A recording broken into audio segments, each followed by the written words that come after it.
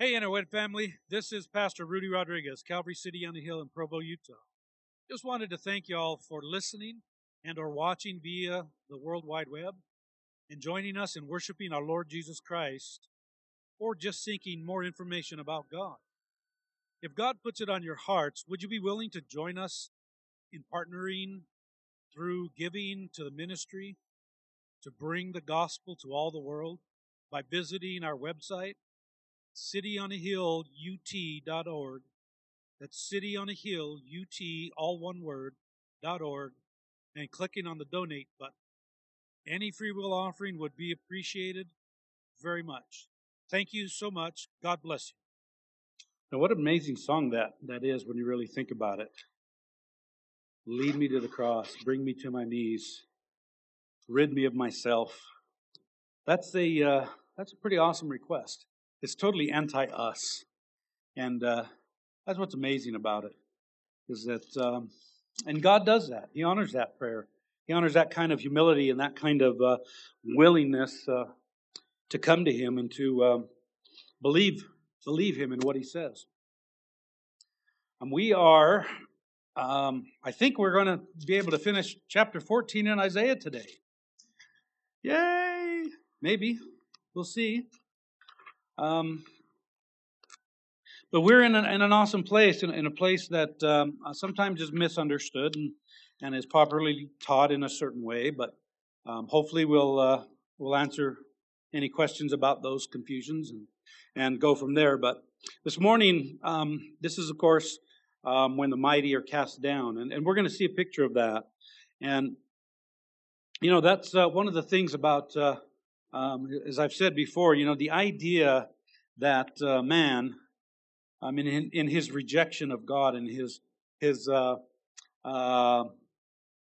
fallenness, in his fleshliness, the idea that this, you know, if you know, we believe that what the Bible teaches is true. We believe that God, the God of Abraham, Isaac, and Jacob, that He's the God of creation, and then He made all things. And then on the sixth day, He made man. He gathered the dust of the earth and formed man, and He breathed into his nostrils, and that's how we are, as puffed up dirt. That's it. And the idea that this puffed up dirt that walks about the earth, that belongs to God, He made it and designed it. He made us to sustain life, or made it to sustain life. And when you think about it, you know, the idea that man would reject God, that he would think of himself as something when he's totally dependent on everything that God says and does. We're utterly dependent on that. He takes oxygen away, we're done. He takes the sun away, we're done. He takes water away, we're done. I mean, no matter how you look at it. And the idea that we would lift ourselves up and the hubris with which sometimes we think. And I've talked about that before, that idea of hubris, this ultimate arrogance and pride. And we're going to focus on that a little bit today because we have to. It's one of the things that God hates the most. Because when you think about it, God alone is the one who is to be glorified and exalted, and no one else. And sometimes we forget that. And when a man comes into a place of power, sometimes they forget who brought them there. And any one of us, whether it's a man or a woman who's in a place of power, any one of us can get drunk on that power. Especially when you have sycophants that are just people who just agree with everything and kind of flatter and do all those things that leads you into this. And the enemy does use that. And I think sometimes God does use that too, to see where our hearts are at. And it's hard. It's difficult. And sometimes we can find ourselves in a position where we should think, more of ourselves than we ought. And and then we'll find ourselves in trouble. Right? That's just the way that it is. I see this all the time. Having grown up and being a real kind of a sports nut guy, I really loved sports as a kid and as a young adult and into my 30s. And then when I met Jesus, it just became less and less and less important. But that's not to say that I didn't enjoy it. And I used to, for the lack of a better word, and in my BC era, idolize certain athletes. And then you see them all just, fade away. And I could talk about people that I used to think were, man, these guys were outstanding. And young people today would be like, who? What? Who is that? I mean, I remember in junior high, when I was at my junior high through high school, really at my peak at sports interests, I remember reading stories about Jim Thorpe, the incredible athlete that he was. He may have been the greatest athlete ever. He was so multi-talented, and a lot of people go, who? You have to look him up. You have to look. And Wilt Chamberlain was another one that was, this guy was way ahead of his time. His abilities were just beyond the scope. And unfortunately, he was in a time where they didn't have YouTube and they didn't have, all these different platforms where you could watch him and see all the stuff that he was able to do. But he was, and you get yourself to those positions, those places where people idolize you and they kind of lift you up, and they shouldn't. It's detrimental to there's not too many people on the face of the earth that can deal with that kind of adulation and not stumble and fall and take a hard fall. And so it is with this person that we're going to be reading about. We're going to read through 12 through 23, or excuse me, through 12 to 23. So we may not get through the whole thing, but we'll see. Because right now what I want to focus on is the pride issue. And here's what's going to surprise you. It's not always that bad. What? Heretic! What are you talking about? Pride, God hates pride. He does. But there are some positive aspects of pride. And when I was reading through these and looking some of the different places, and it's like there is a time when it's okay to be proud of something. And so we're going to look at the difference between the two and the contrast, the negative aspects of pride, which will knock us down every time, the positive aspects of pride, which will lift up God. And that's ultimately what we'll look at. So let's read these passages real quick, and then we'll continue on. It reads like this, starting in verse 12. So we're in Isaiah 14. For those of you who might be listening online, we're in Isaiah 14. We're going to read 12 through 23. And also, if you want to visit us on our website, it's cityonahill.ut.org. And there you can look at some of the things that we do and what we believe. You look at our statement of faith. And you can also hit that donate button, because we could always use that. And we would love for you to partner with us in that. But let's read these passages and see what the word of the Lord has to say. And it begins as following, in verse 12. How you have fallen from heaven, O star of the morning, son of the dawn. You have been cut down to the earth. You have been weakened, or you have weakened the nations. But you said in your heart, I will ascend to heaven. I will raise my throne above the stars of God. I will sit on the mount of the assembly in the recesses of the north. I will ascend above the heights of the clouds. I will make myself like the Most High. Nevertheless, you will be thrust down to Sheol, to the recesses of the pit. Thus, who see you will gaze at you. They will ponder over you, saying, is this the man who made the earth tremble? Who shook kingdoms? Who made the world like a wilderness and overthrew its cities? Who did not allow his prisoners to go home? All the kings of the nations lie in glory, each in his own tomb. But you have been cast out of your tomb, like a rejected branch, clothed with the slain who are pierced with a sword, who go down to the stones of the pit, like a trampled corpse. You will not be united with them in burial, because you have ruined your country, and you have slain your people. May the offspring of evildoers not be mentioned forever. Prepare for his sons a place of slaughter, because of the iniquity of their fathers. They must not arise and take possession of the earth, and fill the face of the world with cities.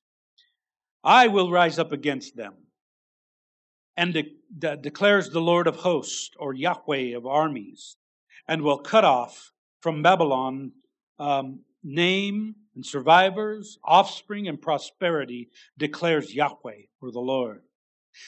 I also make it a possession for the hedgehog, the swamp of water, and I will sweep it with the broom of destruction, declares Yahweh of hosts. Let's pray. Father, what a mighty God that you are. Lord, it's terrifying to think that you know the very thoughts of our hearts, of which we have spoken of weeks ago. That you know the intent of the heart, the thoughts of the heart, of every single individual. And Lord, it is a terrifying idea to know when one comes to understand, at least in part, for we cannot fully understand and grasp the holiness of our God, the perfection, the utter perfection that you are. And your word tells us that you know the thoughts of the heart. And even more astounding yet is that you chose to love some of us in a way that we couldn't think or imagine, to offer to us and to provide for us and assure us of salvation, of redemption, and love unspeakable. We thank you, Lord, for all these things. We thank you, Father, for your goodness and your grace. We thank you that you draw those who are yours. We thank you that you are the God who has created and has provided and who sustains. We thank you that you are the God who is revealed here, who takes the intents of men's hearts and judges them. Thank you, Lord. Thank you that you are the God who is able to do all these things and more, and that you are the God who is able to forgive. We praise you, we bless you, we thank you, for you are good. Open up your word to our hearts, our minds, our ears, and our eyes. And those who would be listening online, I pray the same, Lord. For your name's sake and for your glory's sake, we ask it. We thank you, our mighty King, in Jesus' holy name. Amen. Amen. So, one of the things that I wanted to clear and get out of the way was, I know that some people do read the King James Version, and in the King James Version, you have how you have fallen, O Lucifer. Lucifer, it's kind of a long story, and I'm not going to spend a whole lot of time, but it's not a proper name. So it's not like my name would be a proper name, or Travis's name would be a proper name, or his wife, his lovely wife, Christine, would be, a proper name. It's not. It's actually the Latin word luciferos. It just means shining. That's all it does. So shining or shining one. And so I wanted to discount, it's popularly taught, and it's been taught since I was a kid. And looking down the tunnel of time, that was a long time ago. I was back in the 70s, y'all, 60s and 70s. So we're talking a long time ago. And I remember hearing this teaching that Lucifer was a reference to Satan, and this is a picture of Satan falling. And some people go into Luke where Jesus talks about, I saw Satan fall like lightning from heaven, or cast down, and other things. But this is not what it's talking about. This is talking about the king of Babylon. And really at this time, the king of Babylon was the king of Assyria, because they had overtaken Babylon at this moment, and soon Babylon was going to overthrow them back. But right now, the king of Assyria was ruling over them. And so the point being here is when men rise to these places, and Proverbs tells us that God is the one who establishes kingdoms, and then he casts them down. He's the one that does that. He's the one that raises men to power, and then he takes them out of the power. He's in control of everything, we believe. And As R.C. Sproul was fond of saying, if there's one maverick molecule in the entire universe, entire of all creation, then God is not sovereign. And that's the idea. He knows everything down to the atomic levels, and He designed them. So He's the best scientist ever, right? And when men lift themselves up, and that's why I started speaking like that with sometimes people that we look up to, we can kind of idolize them, and that can cause them to stumble because we don't know what their background is like. And the best way I can put it is, the more humiliating the childhood, the more adulation they get, the easier it is for them to fall and stumble, and get caught up in all that. But here, the idea is this taunt that's going to be taken up by the people when the king of Babylon is overthrown. And that's an important thing to keep in mind, because kings do get overthrown. So this is a taunt against the king of Babylon. The victors frequently sang taunt songs against their victims. You know, kind of like I can't remember the character's name on The Simpsons, but the Nelson, who's, the aha guy, yeah. And it's kind of that deal where once you're set free, you're like, what? This guy was the one? Come on. That's the idea here. They take up this taunt. How you have fallen from heaven, O star of the morning. Now, this word here, Halel in the Hebrew, this is actually, looking back in ancient times, at this time, it was well known in that part of the world. That was more than anything, if you've been up early enough, some of you I know aren't, and some of you I know are, but if you wake up early enough, just as the sun is starting to creep up, or as in truth, as the earth is tilting enough to see that sun coming up, right before that you see there's a star in the sky, and it's super bright. That's Venus. And that's what the reference is to. They would have known and understood this. And so it's kind of a hyperbolic way of describing what was going to happen.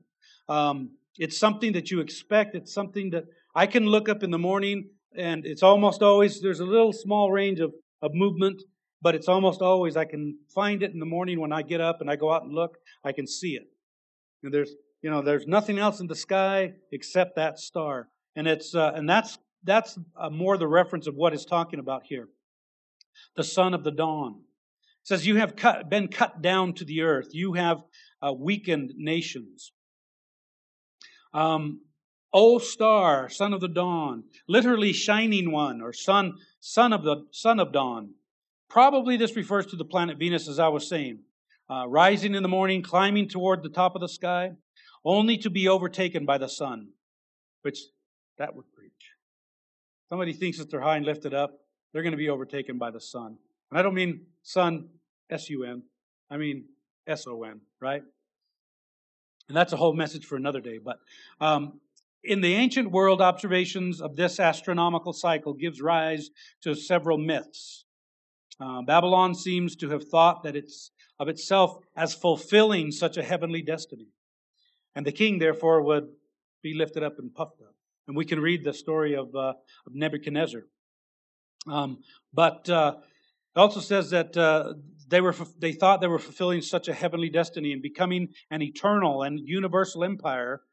But with the appearance of God, Babylon's light would be extinguished. And, all these kingdoms, even if they're used as judgment, as I've been saying for the last several weeks, they're God's. They belong to Him. And He will do with them as He pleases. In verse 13, it says, but you said in your heart.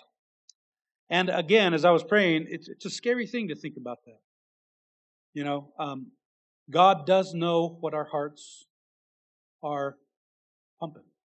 And Jesus Himself says, look, when He was rebuking the Pharisees, and the disciples had sat down to eat a meal, and the Pharisees came over and they're proud.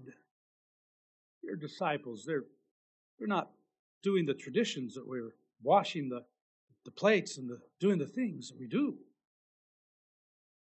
And Jesus said, It's not the things that are on the outside that make a man unclean. It's what's inside. Because out of the heart comes murder and adulteries and thievery and all these different things. He said that comes from inside. That comes from who you are, which fits in line, by the way, with Genesis 6 and 8, where if you go there, I will let you find out that nugget for yourself. It's in Genesis 6 and in Genesis 8, where the thoughts of God on how He looks upon man, one of them is before the flood. Another is before the flood, or after the flood, excuse me. So in 6, it's before the flood, and He gives His thoughts of how man is, universally. And in Genesis 8, He does the same after the flood. And you're going to find something very interesting. I'm going to let you dig out that for yourself. Genesis 6 and 8. And it's God's thoughts, how He thinks about man, how He sees man. And I'm going to tell you there's very little variation. Very little. Okay? So, you said in your heart, and God speaks to this in Genesis, and Jesus proclaims this when He says, it's out of the heart that these things come from. That means it's within us. When people say, well, I'm a good person. Really? Let's test that. And all you got to do is ask a series of questions. Just take them down from commandment number 5 through 10. And I guarantee you they're going to flunk. I guarantee it. Thou shalt not bear false witness. That's lying. Just ask them, have you ever lied? Oh, as a kid. I've heard people say that. Well, as a kid. So as an adult, you don't lie? Here. You just blew it, pal. You just do it. You just blew it, girl. Yeah. And you can just start with that. Have you ever taken anything? And people just think of things. Have you ever stolen anything? And when you're confronted with that, even then, sometimes people, I've gotten to the end of those things, and they agreed with me that they're lying, thieving, adulterating, blasphemous, and disobedient to parents. And at the end of it, they still say, well, because you ask them, well, do you think if God were to judge you based on just those things, His law, His commandments, would you go to heaven or would you go to hell? I would still go to heaven because I'm a good person. Like, oh, hey, we're done here. You present the gospel as best you can and tell them that, no, the wages of sin is death. It's not going to heaven. You don't get into heaven by calling God a liar, right? That's just the way it is. And here it says, but you said in your heart, I will ascend to heaven. This is pride.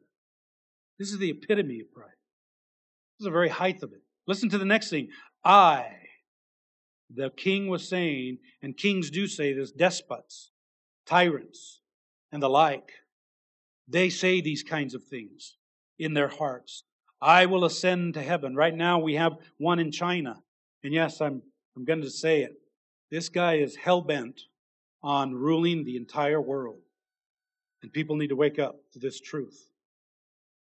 He is hell-bent on this. And that's just the way that it is. That tyrant in China, he's got this in mind. He thinks like this. I will ascend. I will take over and control the entire world for my own kingdom. I will raise my throne above the stars of God. There's only one person that sits on that throne, and the earth is his footstool. And these guys are just puffed up dirt on a blue marble of water and a little bit of dirt. That's the irony here. This is the epitome of pride. And it will cut you down all the time. I will sit on the mount of assembly in the recesses of the north. Now, one of the things that I want to clarify is, I know that I've said from this pulpit, and I will continue to say it. I've said it in studies. I say it to people all the time. We can be confident that if we have been born again, if we have received Christ as our Lord and Savior, we can be confident in saying, when I die, I know where I'm going. Now that's the opposite of this pride. This is based upon what this person is doing and who he thinks he is. What I am speaking of when it comes and concerns the gospel of Jesus Christ, the eternal gospel, what I'm saying is when we have been born again and we have been made new, we have been made His children, we have been given an inheritance. And that inheritance is eternal life. And that eternal life is in His Son, in the very Son of God.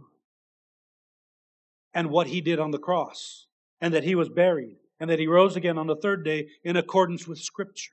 He fulfilled all these things. And we can be confident if we're putting our faith in that. Not in anything in us. Nothing. But everything based upon that. That we're trusting in Him. There's an eternity of difference in those two mindsets. One of them is humbly coming to the cross of Christ and going, have mercy on me, O Lord, a sinner. Have mercy on me. And the other is proudly proclaiming what you think you're going to do. And that's why I opened up with what I was thinking and speaking. That it's crazy to think that puffed up dirt would think this way in his heart towards the very one. As Jesus said, don't fear man.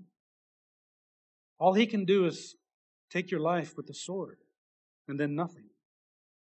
He says, fear the one that can both take your life and snuff it out, and then cast you into hell. That's the one you need to fear. That's not the devil, by the way. That's not who we fear. We stand firm against him and against his schemes because of what Christ has given us, that armor of God. So this is the epitome of pride, and pride will always take you down. I will sit on the mountain assembly in the recesses of the north. So according to Canaanite myths, the god El presided over an assembly of gods on a mountain in Syria. Boy, that sounds real familiar, doesn't it, for a myth? Maybe a council of gods we've heard of. Maybe a whole plethora of gods. They're all false. There's only one God. God Himself says it. In His omniscience, in the book of Isaiah, we'll get there one of these years, and He says Himself, I'm God. There was no God after me, and there's no God before me. I know of none. And if anybody should know, it would be Him in His omniscience. Because omniscience means I know everything there is to know. Everything. And He says, I don't know of any. So, when we worship God, we must worship Him as He has revealed Himself. And these myths of all these things, they're just nonsense. Babylon was ready to claim this honor for itself. And God says, no, I don't think so. In verse 14, this person continues, says, I will ascend above the heights of the clouds. I will make myself like the Most High. Them's fighting words. Yeah. God will not share His glory with anyone. He says so Himself. He alone is the one that is worthy of glory. And He alone will receive that glory. We see a story in the New Testament where somebody, Herod, was proclaiming stuff, and some sycophant, set him up. Said, man, that guy that's speaking, that's a voice of a god. And Herod just kind of went, and right then and there, God said, nope. And it says that worms came out of him. It's pretty gross. Pretty amazing story. God doesn't play. He won't be mocked. When it's time for judgment, He comes in strong. This is the epitome of pride. This is, way outlandish pride. He says, nevertheless, this is God now. This is the prophet Isaiah proclaiming these things to this person. Nevertheless, you will be thrust down to Sheol. Like, you think you're going up? Nah. You're going down. And we have that in our vocabulary, right? One of the things that we say, you're going down, man. Well, that's the idea. God says, nevertheless, you will be thrust down to Sheol, to the recesses of the pit. Sheol being, of course, the abode of the dead. Those who see you will gaze at you. Not only are you going to go down, they're going to look upon you. And they're going to ponder over you, saying, is this the guy? Is this the man who made the earth tremble? Who shook kingdoms? Who made the worlds like a wilderness and overthrew its cities? Who did who did not allow his prisoners to go home? This is the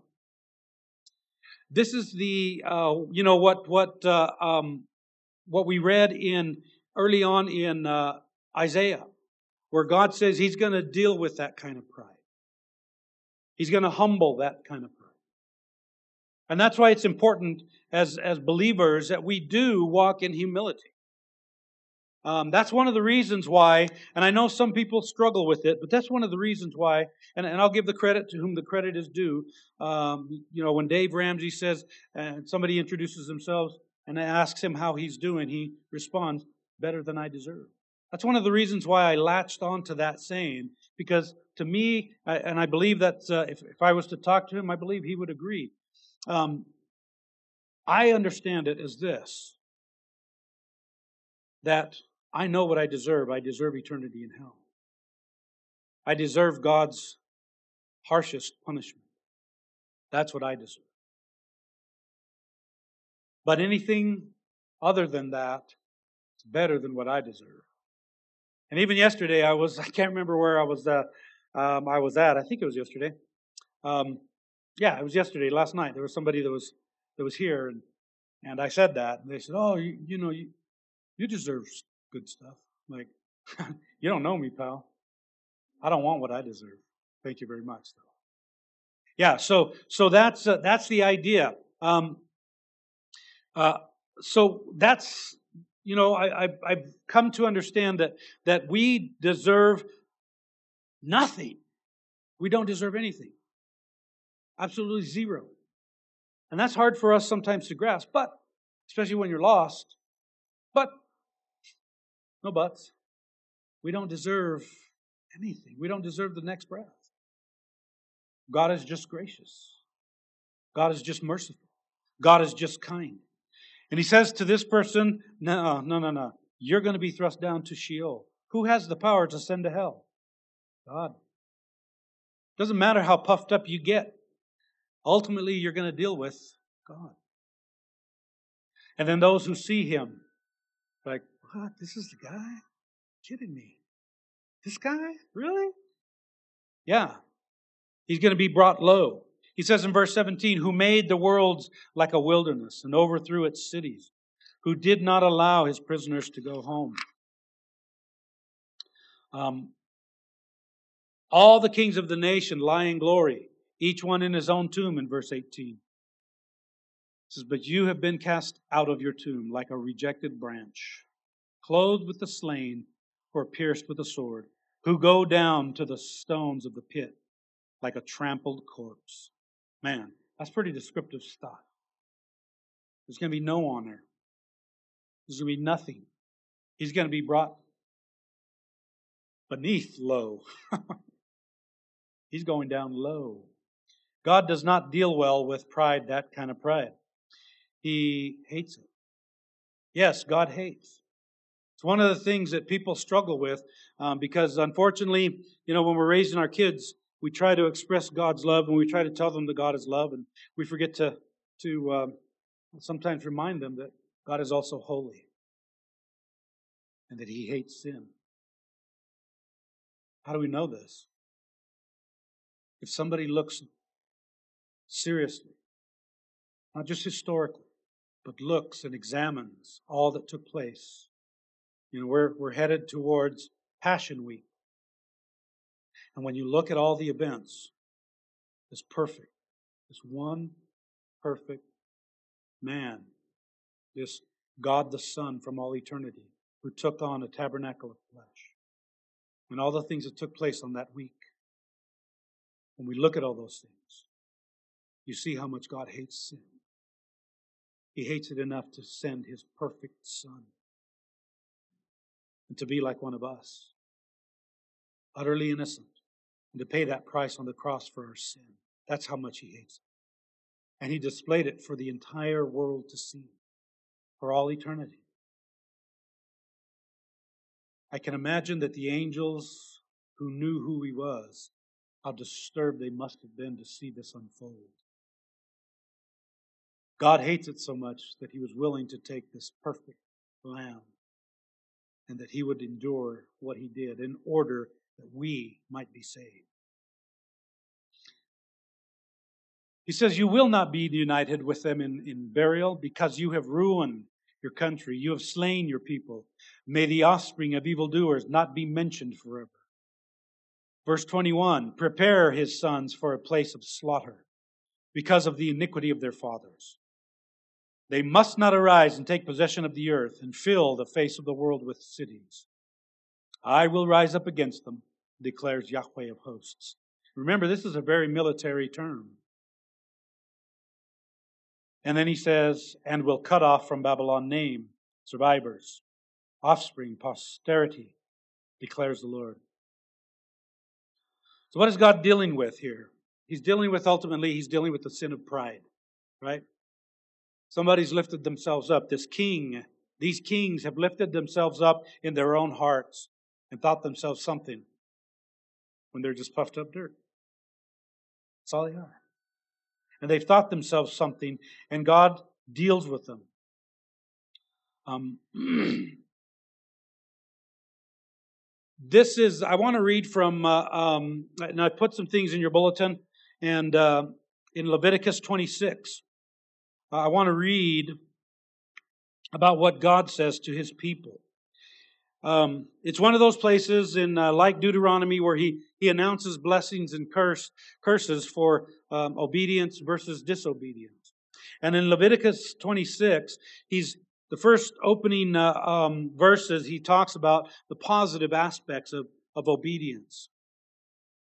And then he goes into verse 18, and he says this of Leviticus 26. He says, if also after these things you do not obey me, then I will punish you 7 times more for your sin. That's terrifying. I will also break down your pride of power. I will also make your sky like iron and your earth like bronze. Your strength will be spent uselessly. For your land will not yield its produce, and the trees of the land will not yield its fruit. And I want to commend to you Leviticus 26. There's a few things in your bulletins that are here. Also, 2 Chronicles 26. It tells about how God dealt with Uzziah. Remember who's the king of Judah at the time when Isaiah begins prophesying? Uzziah the king. Here in 2 Chronicles 26, 16 through 21. It says this, but when he became strong, his heart was so proud. God had prospered him, and he had brought together men within the kingdom who invented things for war, machines and the machinations of war. They were good at it, and they made things and they did things, and they placed them upon the walls, so the people, his enemies that were trying to invade, would be terrified. And he had a problem. He looked at all the works and said, man, look at that stuff. I'm really something. His heart was so proud that he acted corruptly. He was unfaithful to Yahweh, his Elohim, to the Lord his God. For he entered the temple of Yahweh to burn incense on the altar of incense. That is blasphemy. It doesn't matter whether he's the king. He doesn't have the right to do this. There's people whose God has sanctified, set apart for this purpose. And only them. They're the ones who were supposed to do this. And listen to what happens. He decides, I'm really something. I'm going to go light some incense and thank God. Right? It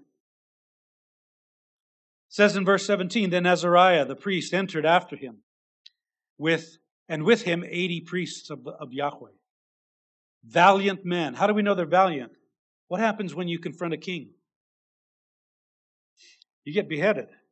You get thrown in stocks. You get thrown in prison forever. You get disappeared. Right? When you come against the king. Well, these guys are in the temple and they're like,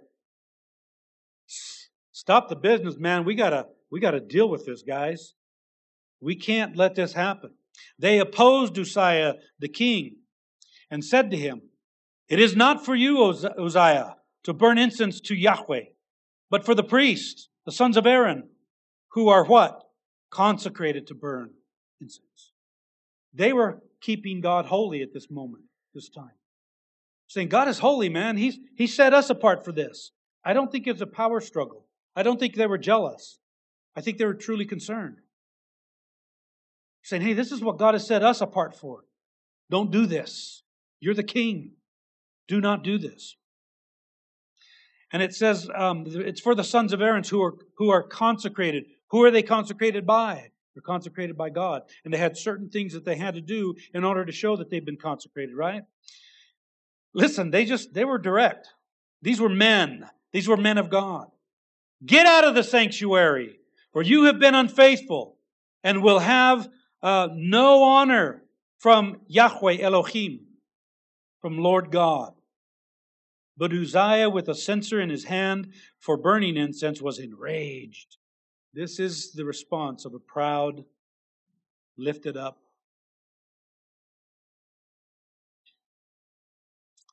puff of dirt. He was angry. He was enraged. We see enragement going on right now, all around us. Certain groups of people, they can't seem to think outside of rage. They need something to rage at. And it's sad. He was enraged, and while he was enraged with the priests, leprosy broke out on his forehead before the priests. And all the priests looked at him. I'm sure their eyes got about this big. What? They looked at him, and behold, he was leprous on his forehead. And they hurried him out of there.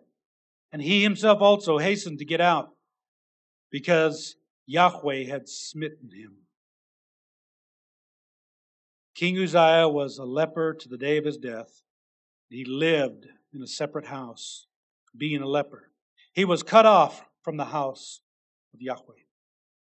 And Jotham, his son, was over the king's house, judging the people. That's how God deals with it. Sometimes He deals with it suddenly.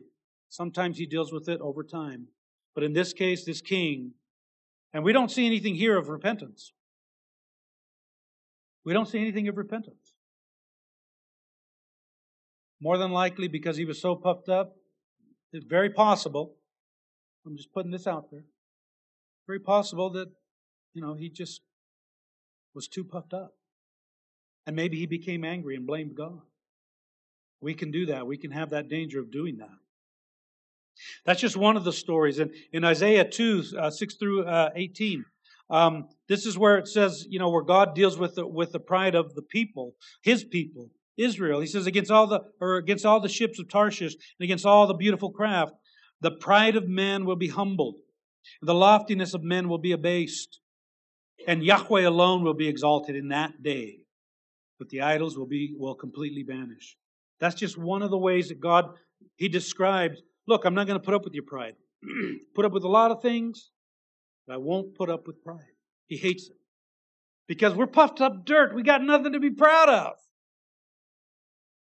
Now there is a good pride. There's a positive part of this. Those are some of the negative things. I want to read a couple of Proverbs. Primarily I want to focus on Proverbs 16:4. But let me read Proverbs 21:24. It reads as following. Proud, haughty, scoffer are his names, who acts with insolent pride. That's who we just read about, the king of Babylon. I mean, who's really going to say, I'm going to put my throne even above God's? That's crazy kind of pride. That's insane. That's demonic. That's satanic. Okay?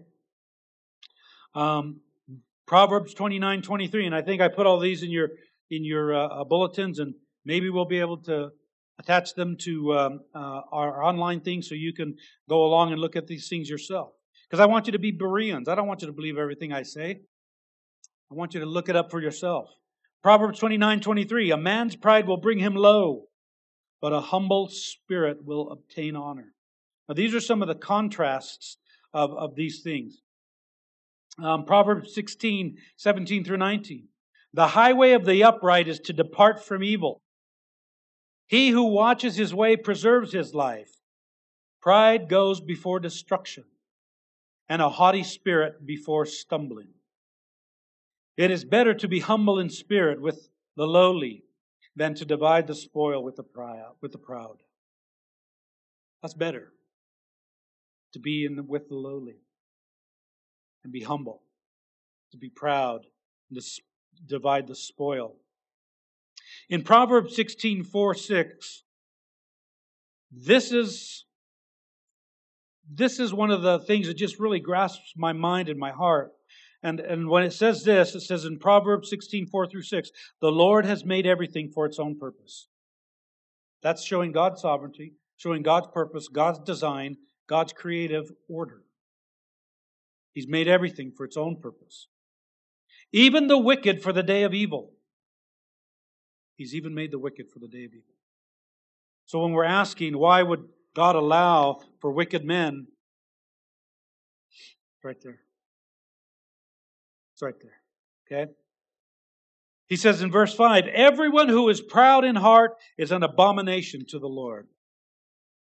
Assuredly, he will not be unpunished. That's a good thing. God has even made the wicked for the day of evil, but they will be punished. They're not going to be unpunished. By loving kindness and truth, iniquity is atoned for. And we see that God displayed that, didn't He? He displayed that loving kindness, that chesed. That word that you have to choke out. Chesed. A loving kindness and truth. By loving kindness and truth, iniquity is atoned for. And the loving kindness and the truth that He sent was His Son, Jesus, to atone for our sin. He says, and by the fear of the Lord, one keeps away from evil. That's ultimately our hope, is God. If we fear the Lord, that's why the fear of the Lord is wisdom. It's the beginning of wisdom. When you begin to understand, yesterday I had a back and forth encounter on Messenger with some guy who messaged me and said, hey, have you heard the good news? And I said, oh, but this is a good time to respond to somebody. And it distracted me from what I was doing, but it was like one of those moments, one of those divine appointments, even if it was online. And I responded and said, oh, you mean the good news that God, our Creator, Sustainer, and Provider, that He sent His only begotten Son, that whoever believes in Him should have eternal life, and that He died on the cross for our sins and was buried and died again? You mean that good news? And the person took some minutes to respond. And then they're like, I'm not sure what you're talking about. But hey! And then they went on with their sales pitch. It's stuff that's secret. And you have to go through me, and I can steer you down this road. And I just responded again with the gospel. And they're like, I don't know what you're talking about. What are you talking about? I said, hey, one of these days you're going to die. And you're going to have to face this Creator. And the Bible says that all have sinned and fall short of the glory of God. And that the wages of sin is death. And that's what we deserve. So, but the free gift of God is eternal life in His Son, Jesus Christ. And a few minutes went by, and they responded again. They said, in the notation, something to the effect of, question marks, and they're like, I'm still not sure what you're talking about. But hey, don't you want some? Don't you want some money? Don't you want to be able to have, money for stuff? Something to that effect. And I just said, what is the profit of man to gain the whole world but to lose his soul? What would a man give in exchange for his soul? Don't you realize that one day you're going to die? I said, where are you going to go, my friend? Are you going to go to heaven or are you going to go to hell? He said, because you will be judged. You will be judged. You'll be judged for your conning people. You'll be judged for all this stuff that you're doing. And you're going to come before God. And he ended the conversation with 2 or 3 question marks. And then I got busy doing something else. See, people need to understand, look, we're failures in God's eyes. We're all losers. We're sinners. None of us is worthy of being saved. None of us is worthy of His chesed. None of us is worthy of His mercy and His grace. Nobody. And that's the wonder of it all, isn't it? He looks into the intents of our hearts. And He knows us. Those things that we're ashamed to tell anybody. Those things that we're afraid to share with somebody. Those things that we're guilty of and we know it. God knows it too. And the wonder is that He chose to love us anyways. He chooses to. Because God is a forgetter of those sins when they're forgiven. He doesn't remind us of them. He doesn't beat us over with them. Remember when you did this? Remember when you thought that? Remember when you were... No. He's forgiven us. When He's forgiven us, we're forgiven. And that's what we have to understand. So we have this contrast of different things, humility and pride. James in the New Testament says, but He gives a greater grace. Therefore it says, God is opposed to the proud, but gives grace to the humble. And there's nothing more humble than for a person to come to the cross empty-handed, knowing they have nothing to offer. And saying, God, I'm a sinner. And I'm deserving of your wrath, deserving of your judgment. But your word says that you sent. Sometimes this person said that you sent your Son, Jesus, to die on the cross for my sin. Would you forgive me? I repent of my sin. And would you make me new? Would you make me yours? He gives greater grace. There's no more humiliating, there's no more humble thing that a man and woman can do, that a child can do, to come to the feet of Jesus on the cross, knowing that He paid the price.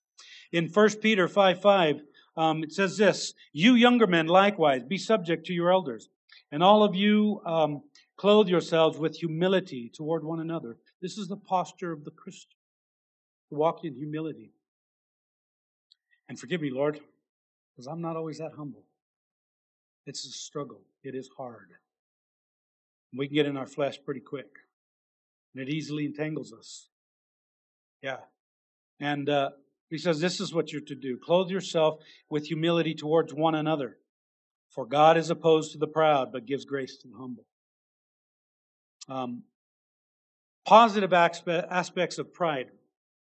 One of the positive things, if you remember from Isaiah chapter 4, reads this, verses 1 through 3. For 7 women will take hold of one man in that day, saying, we will eat our own bread and wear our own clothes, and let us be called by your name. Take away our reproach. In that day, the branch of the Lord will be beautiful and glorious. The fruit of the earth will be the pride of and the adornment of the survivors of Israel. It will come about that he who is left in Zion and remains in Jerusalem will be called holy. Everyone who is recorded for life in Jerusalem. In Psalm 40, verses 3 through 5, but He put a new song, God, He put a new song in my mouth, a song of praise to our God. Many will see and fear and will trust in the Lord. How blessed is the man who has made the Lord his trust, and has not turned to the proud, nor to those who lapse into falsehood. Many, O Lord my God, are the wonders which you have done, and your thoughts towards us. There is none to compare with you. If I would declare and speak of them, they would be too numerous to count. The positive parts, being proud of who our God is, and that He will lift the humble. He will lift the head. He is the lifter of our heads. I want to finish with this. In Psalm 94, reads this. O Lord, God of vengeance, shine forth. Render recompense to the proud. How long shall the wicked, O Lord? How long shall the wicked exult? They pour forth words. They speak arrogantly. All who do wickedness vaunt themselves. They crush your people, O Lord. They afflict your heritage. They slay the widow and the stranger and murder the orphans. They have said that the Lord does not see, nor does the God of Jacob pay heed. Pay heed, you senseless among the people. And when will you understand, stupid ones? He who planted the ear, does he not hear? He who formed the eye, does he not see? He who chastens the nations, will he not rebuke? Even he who teaches man knowledge. The Lord knows the thoughts of man, that they are a mere breath. Humility is the very opposite. See, it's the total opposite of what pride is. And as I've said, the most humbling thing that we've ever seen is what we see was written in Philippians and what we see was displayed on the cross. Our God, God the Son from all eternity, taking on that tabernacle of flesh. And He didn't hold on to that when He was here, greedily grasping onto that. No, He made Himself like you and I, with a tabernacle of flesh. And He didn't hold on to that. Nothing can be more humbling than that. And not even that, even more so, the fact that He was this perfect human. And that He gave Himself. And that He was falsely accused. And that He was beaten, spit upon, and mocked. And He didn't do anything about it, except go forth. And that He ultimately surrendered His life, an offering, a beautiful offering of incense to our God and King, our propitiation, so that we could know we have eternal life in His Son. He humbled Himself to the point of death, even death on a cross. Despising the shame, He went forward and did that. The most humbling act. And Paul says, as you as Christians, and you that are out there listening as Christians, have this attitude in yourself. Give your life for Him. Lay down your life for your friends. Lay down your life for your enemies. Lay down your life and love them. Pray for them. Bless those who persecute you. Bless those who speak evil of you. Pray for them. It takes a mighty God who's full of chesed, who loves us, to do that work in us. Desire that power of the Holy Spirit to be able to do that, because apart from that, we can't do it. And we need Him, and only in Him can we do this. And this is the opposite of this pride. This person was going to be cast down, and their lot had been written. Yours doesn't have to be. It can be eternal life. And it's life that we find only in Jesus Christ as we surrender to Him and receive Him to ourselves. Let's pray. Father, we thank You for Your goodness and Your grace. We thank You for Your mercy. We thank you for your love which was demonstrated on the cross for us. We thank you, Lord Jesus, that you were willing to not only take on our sin, but to become sin, the very image of it, so that we can become your righteousness. And it's only in you. I thank you, Lord, for all these things. I pray, Lord, that you would drive out and that we would cry out, Lord, remove any pride. We're just puffed up dirt. What do we have that we should be prideful of anything? Everything that we have, we do not deserve. It is only and simply by your grace, by your chesed, by your loving kindness, your everlasting, merciful loving kindness. And what a glorious, gracious God